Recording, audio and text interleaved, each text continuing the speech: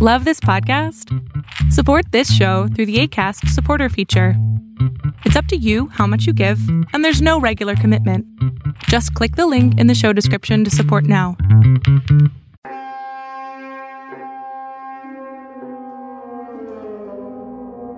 This is Melina Lee Williams Haas.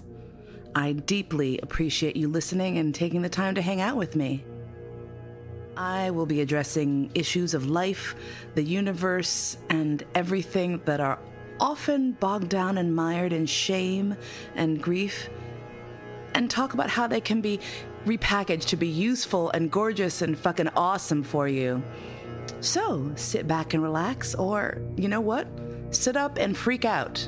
However you prefer to listen. Let's go.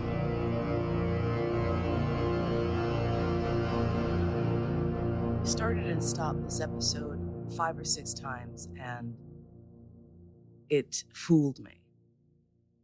I had the idea because people frequently ask me about what it was like to be an actor as a kid.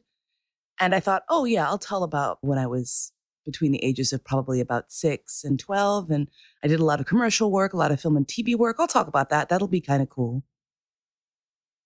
But it kept dragging up less sunny and delightful memories.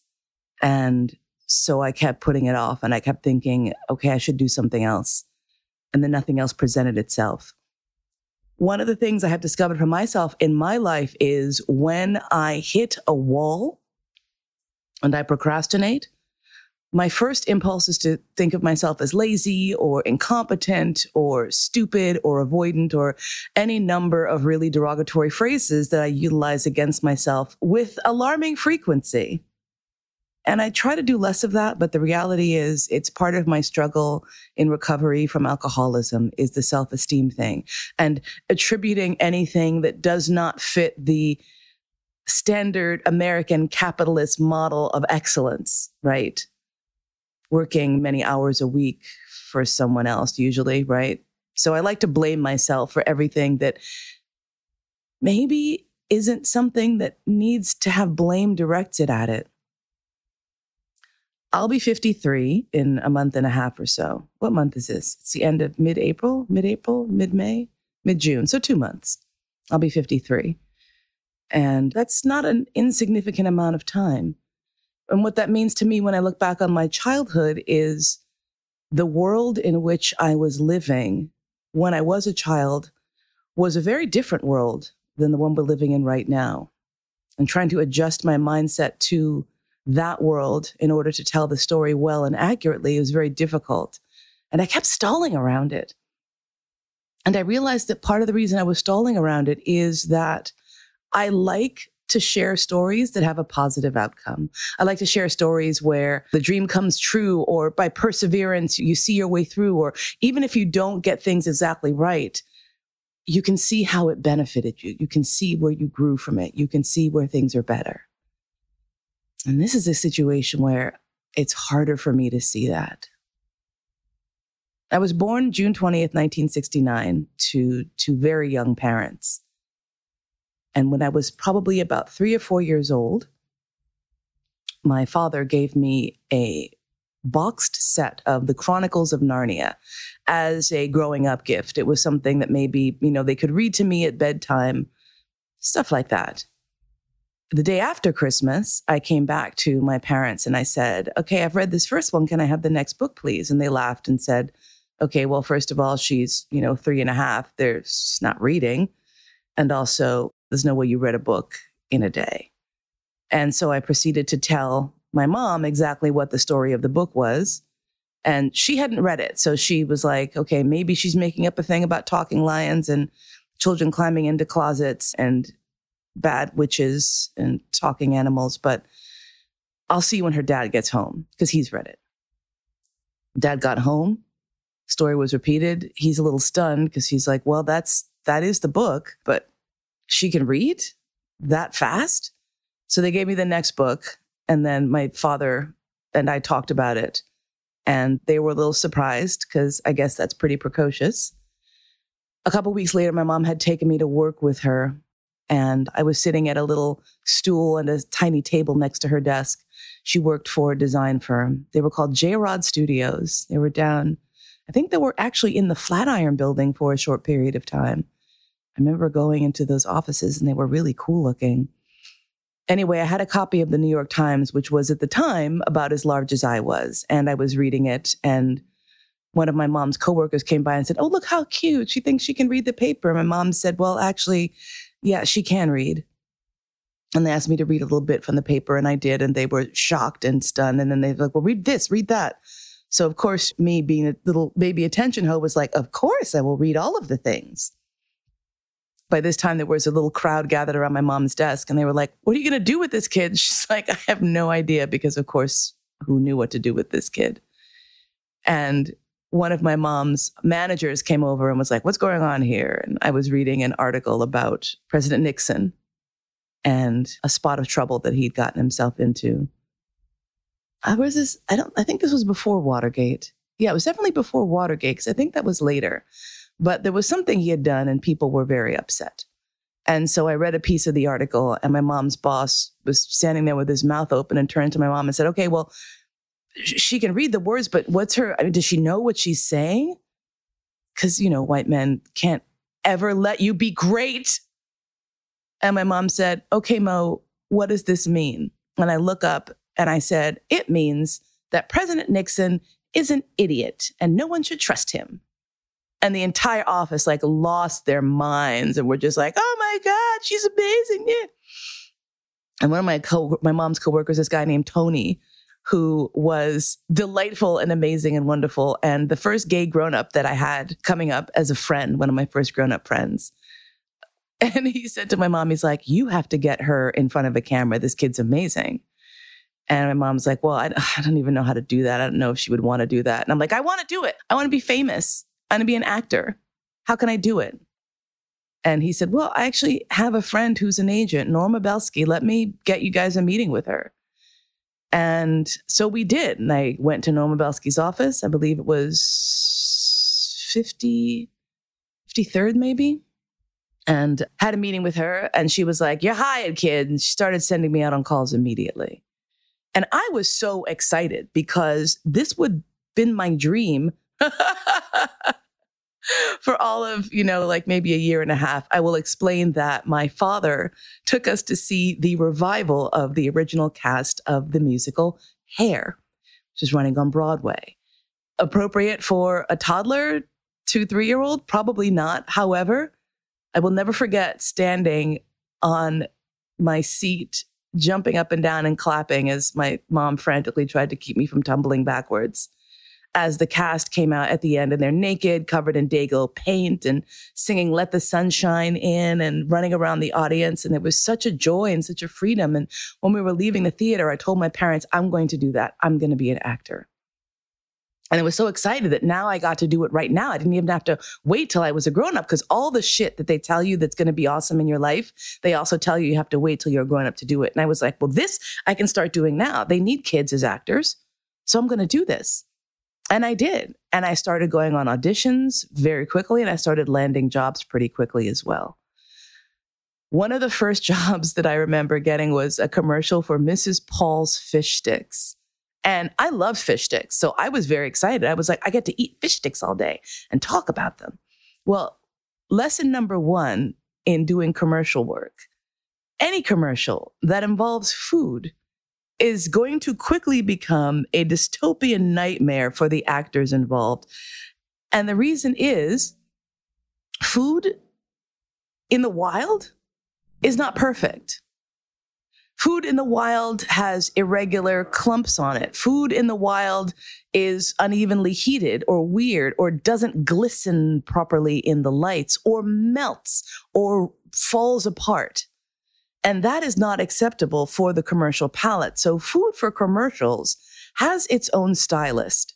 There are people who are on the set whose jobs it is solely to make that food look nice for the cameras, to make it hold up under the lights, to make hundreds of them that are the same so that there's no continuity problem. If you have one burger for one shot and then a reverse angle with the same burger and there's only one tomato, God forbid.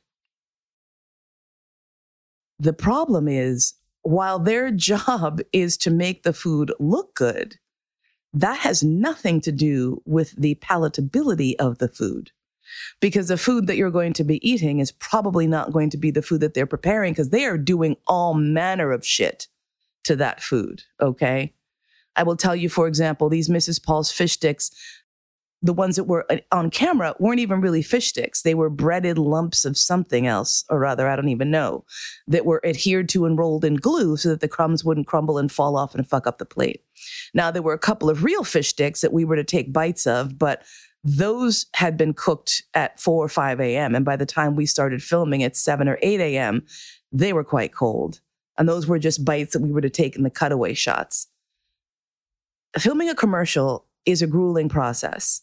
And on average, it will take you an entire day to shoot what is 15 to 30 seconds of footage. An entire day. Hundreds of takes. And the reason for that is everything has to be entirely, completely perfect to the vision of the producers and the director.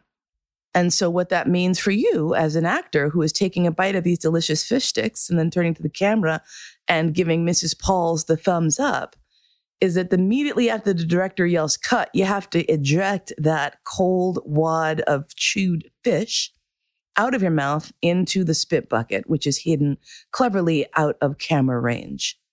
And then they will reset the plate and you will go again and again and again and again. Now, I, of course, was a tiny professional actress, so of course I was amazing, but not all kids, A, wanted to be there, B, knew what the fuck to do once they were there, and C, had the good grace to remain chill through hours 3, 4, 5, 6, 7 of shooting. So you got to imagine, you know who I really wonder about? I wonder about the adults who had to work with kids on these sets. What a fucking nightmare that must have been. So that shoot was kind of fun at first, but then the smell of the fish sticks that we had to eat started to get to me. And I started kind of gagging a little bit every time I had to take a bite, which of course is going to read. So the director's like, okay, honey, I need you to smile. I need you to be cheerful about the fish sticks. And you're like, okay, forget that they're cold and they're gross. Just smile, eat the fish sticks, spit it out, cut. Thanks, Mrs. Paul's, cuts. Next plate, smile, bite the fishes, and roll, action, speed. Thanks, Mrs. Paul, cut, and action. Okay, too much bounce in the voice. I need your voice to be more even. Okay, sorry, that's okay. And roll, speed, go. Thanks, Mrs. Paul, cut, shift the plate for hours and hours and hours. But I remember the first time being at home when I saw myself on TV and I was screaming and jumping up and down, and how amazing that was. And then how cool it was to go to school the next day and have kids say, I saw you on TV, I saw your commercial, and be like, yeah, it's pretty cool. There were 1 or 2 other kids in my school who were also film and TV and theater kids. And occasionally we would have that sort of casual, like, oh yeah, I got to go. I got an audition kind of thing when we had to bolt out of school in the middle of the afternoon last minute. One of the commercials that garnered me the most traction was a commercial for Orbit bubblegum. The commercial was myself and I think 4 or 5 other little kids and a quote unquote robot, because Orbit, space age, robot, right? Singing this little jingle about Orbit bubblegum. It's new, it's Orbit. And then we would march around and sing. And what was hilarious is that there was one point in the commercial where we all had to blow a bubble. And the robot also was supposed to blow a bubble. And they had rigged a line with an air gun. And they had wads of chewed up bubble gum. And they kept trying to stick it on this little hole and get the robot to blow bubbles, which you can imagine had very mixed effects. And it constantly wasn't working, and it wasn't working, and it wasn't working. And I finally said to my mom, they should just put a balloon in there. No one would see it. And they should know. My mom's like, you should tell the director that. And I said to the director, why don't you use a balloon instead of bubble gum? You could get a pink balloon and just blow it up that way. And the director looked at me as though I had 3 heads and turned to one of the crew and was like, get a fucking balloon. And he shook my hand and he was like, thanks, kid. And so they got a balloon and they worked it out. with a cut so that you couldn't really see the bubble starting and see that it was already existing as a balloon. That Orbit bubblegum commercial was, I think it might have been one of the first national level commercials that I did. And I'll explain the system. Now, I don't know, the system may have changed in the intervening 4 or 5 decades, but when I was a kid, there were commercials that were shot for local, regional, and then national. Local meant that it would only be shown in your city or your town, like a little small car dealership, et cetera. You would see those local commercials. So for example, if you grew up in New York, Crazy Eddie would be an example of a local commercial because Crazy Eddie stores were only in New York, I believe. New York, in the boroughs, I think maybe. Regional would be something like an area where you had a chain. So for example, I did a commercial for Farrell's Ice Cream Parlor, which was, I believe, throughout the Northeast and down to the South, maybe. And so that part of the country would see these commercials, but the rest of America wouldn't because there were no Farrell's there. So occasionally I would do commercials for products I had never heard of. I did a commercial for Sunshine Bread, which was only distributed in the South. Never saw a package of Sunshine Bread in my life, but I made money selling it, which was super great. And then you had national commercials, which were for brands or for chains or for objects or things or goods or services that were sold across the country. So these would be sold to national networks. And these were what you wanted to land. The national commercials made you exponentially more money than any of the other commercials did. So when you got a national, that was a big fucking deal. Mrs. Paul's Fish Sticks, for example, that was a national commercial because they were sold all over the US. Farrell's Ice Cream Parlor, Sunshine Bread were not national commercials because not sold everywhere. Orbit Bubblegum, a national commercial. Really great because then you made more money. The reason this was important for me, a 6-year-old kid, was because I came from a poor family. Came the day at one point when my mom and my dad were separating. And my mom didn't have a lot of money and came to me very tearfully and said, Mo, I hate to ask this, but do you think it would be okay if we use some of your money now and I'll pay you back later, but so that we can find a place on our own? And I was so excited because unlike apparently the majority of children, I really wanted my parents to get divorced because my mother was so unhappy with my father. And while I thought my father was really great, he and my mom did not have a good relationship. It was clear to me. And I knew we would be better off just on our own, doing our own thing. And me and my mom, we could do it. I could do my commercials and go to school and she could work her job and then we'd be all right.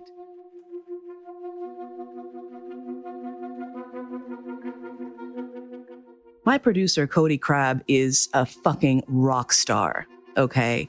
I have loved working with him for the past few months and I cannot recommend him highly enough. Some of you out there listening are probably thinking, you know, I've always wanted to do a podcast, but I can't. Yeah. It sucks, all right? All the production stuff sucks, but there are people out there who like that suckiness, and this mofo is one of them. Here's what I'm gonna do. People of color to the front especially, but I'm extending this offer to my friends and peeps and listeners. If you've been sitting on a podcast idea and you're like, I don't, but I need help and I can't, and it's so much, here's what I'm gonna do. You click on the link below in the show notes, you make an appointment with Mr. Crabb. Mr. Crabb. I'm sorry, I just go full SpongeBob every time I think of this. You make an appointment with him. He has very easy ways to have a consultation with him. Just give him a chat. Tell him your ideas. See what you think. If you decide to book a series with him, just an opening gambit of 3 episodes, you can get the 4th one for free. So you do 3 episodes, 4th one's on me. I'm covering it for you. And I especially want to hear from people of color who have been sitting on a podcast idea for a while. Come through. The world needs to hear from you. The world needs more of us. And I would love to be here for you to help you get that little last step, go do it. Go do it. So click on the link, make the appointment, check it out. Join me in podcast land, y'all. Come through. So that first little chunk of money that had made doing commercial work was spent to get us into a new apartment, and we were on our own, and I was so happy and so excited until it was discovered that, well, now my mom and my dad were going to get back together. And by the way, my mom was pregnant. Now, I'm not sure in what order these things happened, and of course, no one remembers. But they got back together. I was not thrilled. I was not happy, mostly because we had spent a lot of money to go and try to live on our own. And now we were just erasing all of that. But it was okay because the family was together and I would make more money. And I did. And I did more commercials. I did some film and TV work. I will tell you, this is hilarious. And you can actually fact check this. I got a call one day to be an extra in a new movie that was filming. It was going to be an all-Black version of The Wizard of Oz. And there were going to be all these famous Black actors and singers and performers in it. And I was so excited. And the first day that we were filming, they had too many extras. So we got to the set, and after sitting around for a while, they just let a lot of us go. However, they also had a second set of auditions for people to sing on the soundtrack. So while I wasn't invited back for the next day of standing around to be an extra in the Emerald City sequence, I did an audition and I did wind up being chosen for the children's chorus. So we were in the studio for the next week. And I will tell you, my memory is crap, but you can go and look up all the names of all the folks who were singing in the musical, the movie, The Wiz. And I got to meet them. I got to meet Most Cool. Diana Ross came in and signed autographs for us.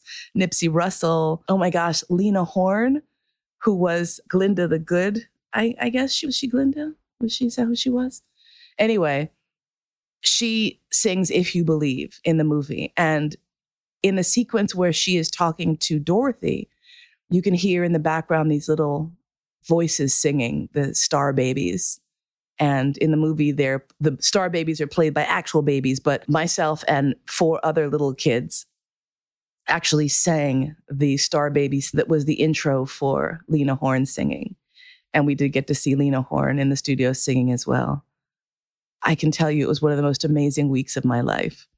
Side note, who did not come and give us autographs or meet with us despite us trying was Michael Jackson, who just literally refused to come and see us, even though everyone else had come in that day.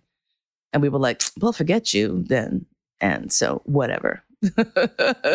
So there's my memory of almost meeting Michael Jackson. Saw him through the studio window, declined to come in and sign autographs for us, even though everyone else had. So screw that guy, or unscrew that guy.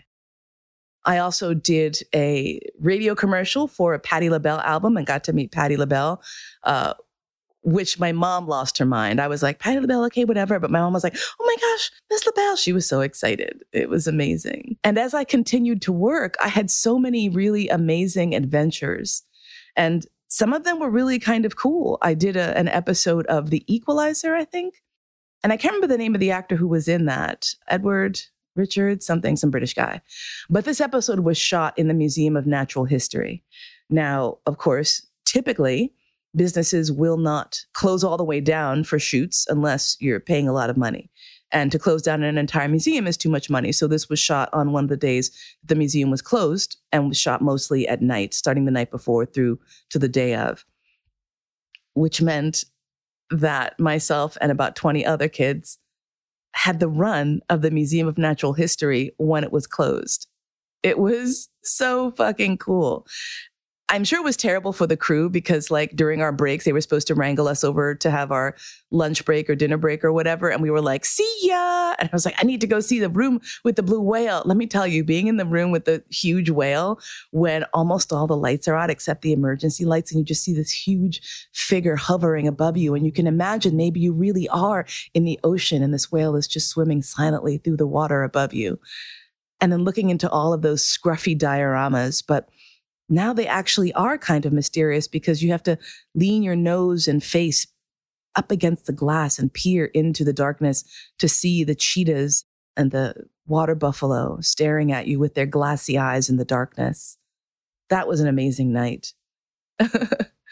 Less amazing was the fact that this was the 70s and then into the 80s. And so the idea of maybe leaning back against the unions was something that was done fairly frequently. There were rules as to how long children were supposed to work on set, but there were also people with a lot of money whose best interest it was not in to let us work for only 7.5 hours or whatever it was. So there would frequently be these conversations as time was growing late where the parents would be called over and they would say, well, we're hitting the budget. We're hitting the union limit, but we can pay you double time if you just sign this waiver. And of course, all the parents were like, well, I thank you, because double time meant more money. And that's really the reason we were all here, wasn't it? So every once in a while, there would be a situation where we would be working obnoxiously late. The Orbit commercial that I mentioned earlier with the faulty robot was one of those, because the first half of the day was spent with failure after failure until I brilliantly saved the day. You're welcome. But that meant that we were going very late. And by the time we left, it was after midnight.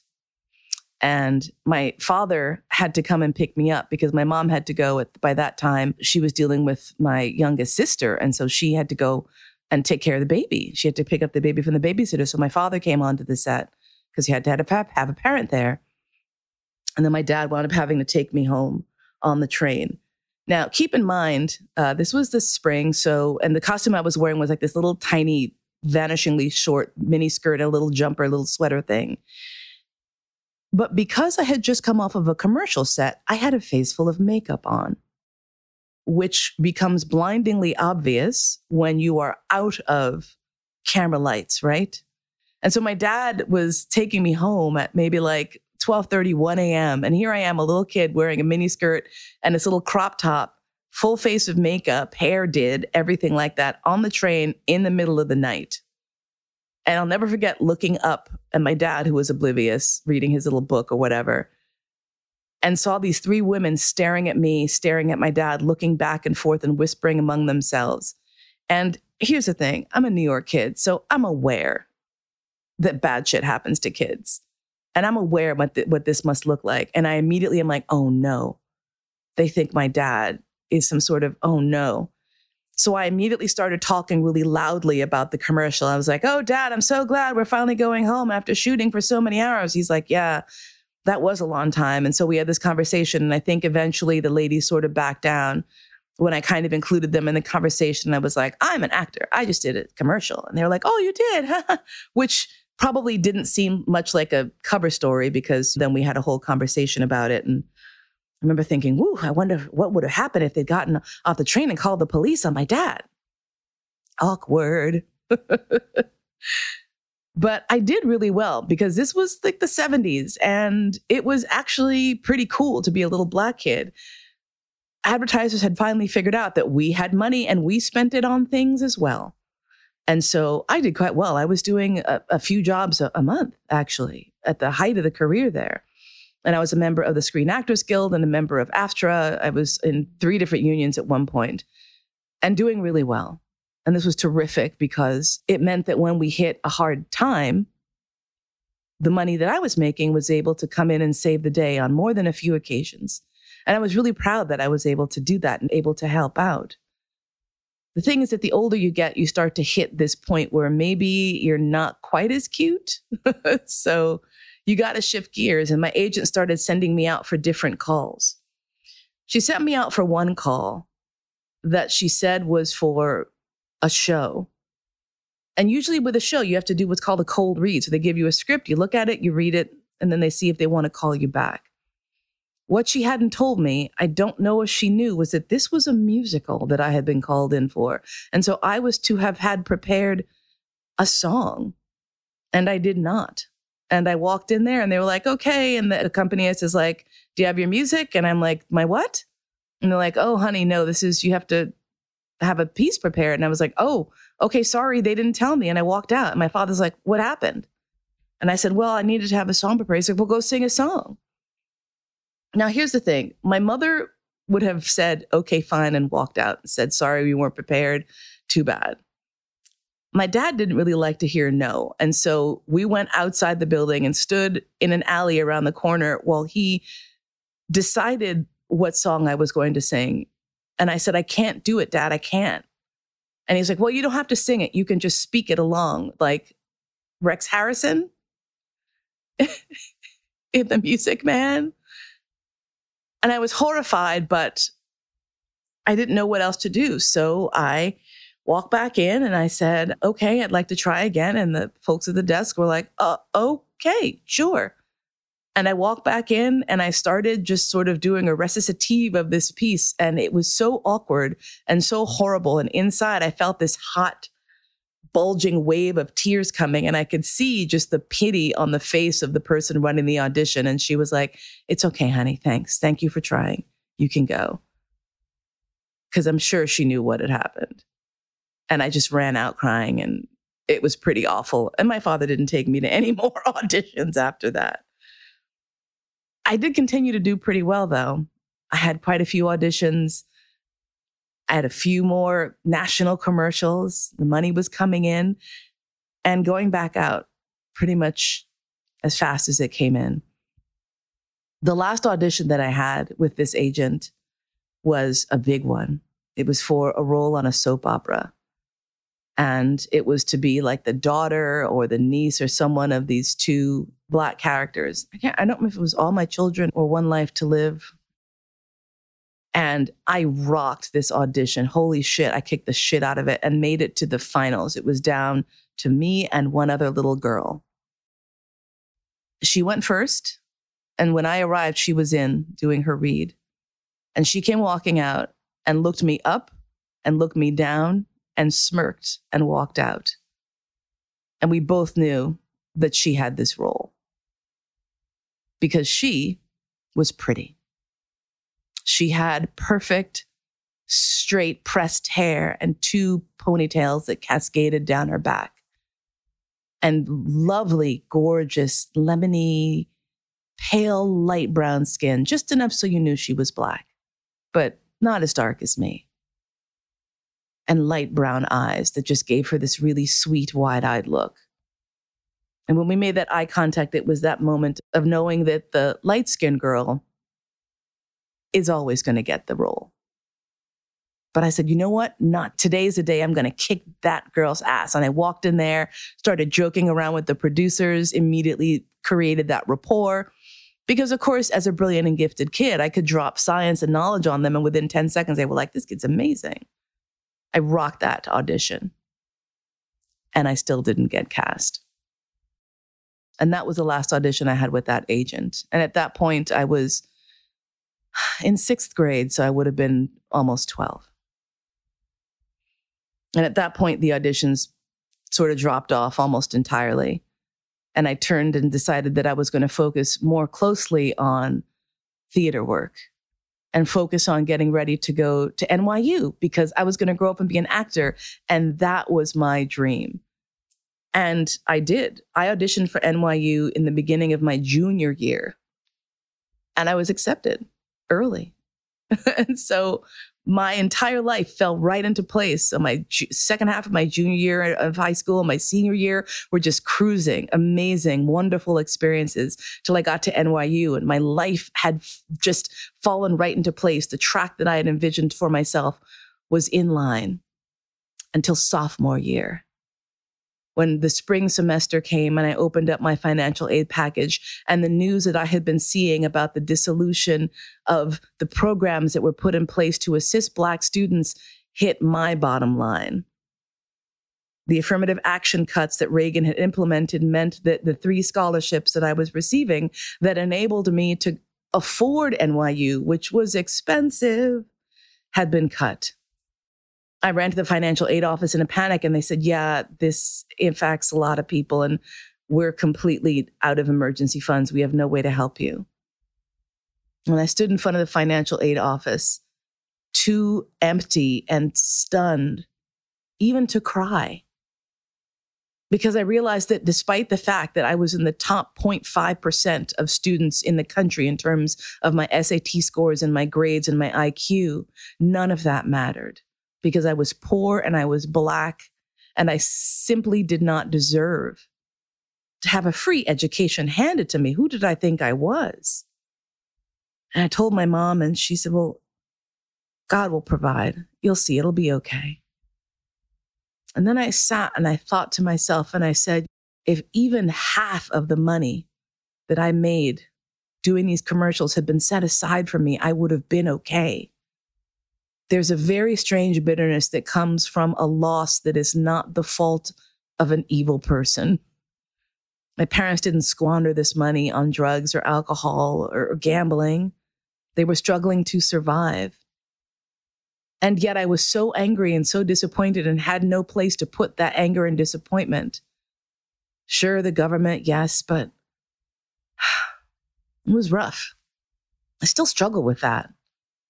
I still have so many amazing memories of being a kid on these sets and meeting celebrities and then realizing that all of that still didn't feed my dream, ultimately. I did land on my feet. I sure did.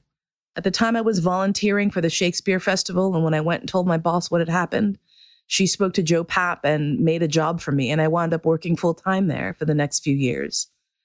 And it was as good a job as one can want for a day job if you're an actor, right? The kid I was amazing and resilient and brilliant and necessary. And part of me is that kid, still working so hard to please other people. And that's okay. And part of me still carries a bit of resentment and sadness, and that is also okay. It's very hard to feel like I'm entitled to my emotions, especially the ones that are difficult or not pretty, but I am. And I'm so grateful for that history and for those stories. And I'm also disappointed and sad that I wasn't able to reap the benefits of the work that I did in the way that I wanted to. And that's all right. Thank you for listening. I love you. Please be kind to yourself, please. You've been listening to All That and Mo. Thanks so much for spending your precious, precious time with me today. My podcast is produced by Cody Crabb. Theme music by Georg Friedrich Haas, as performed by Marcus Weiss. And I look forward to spending time with you again really soon.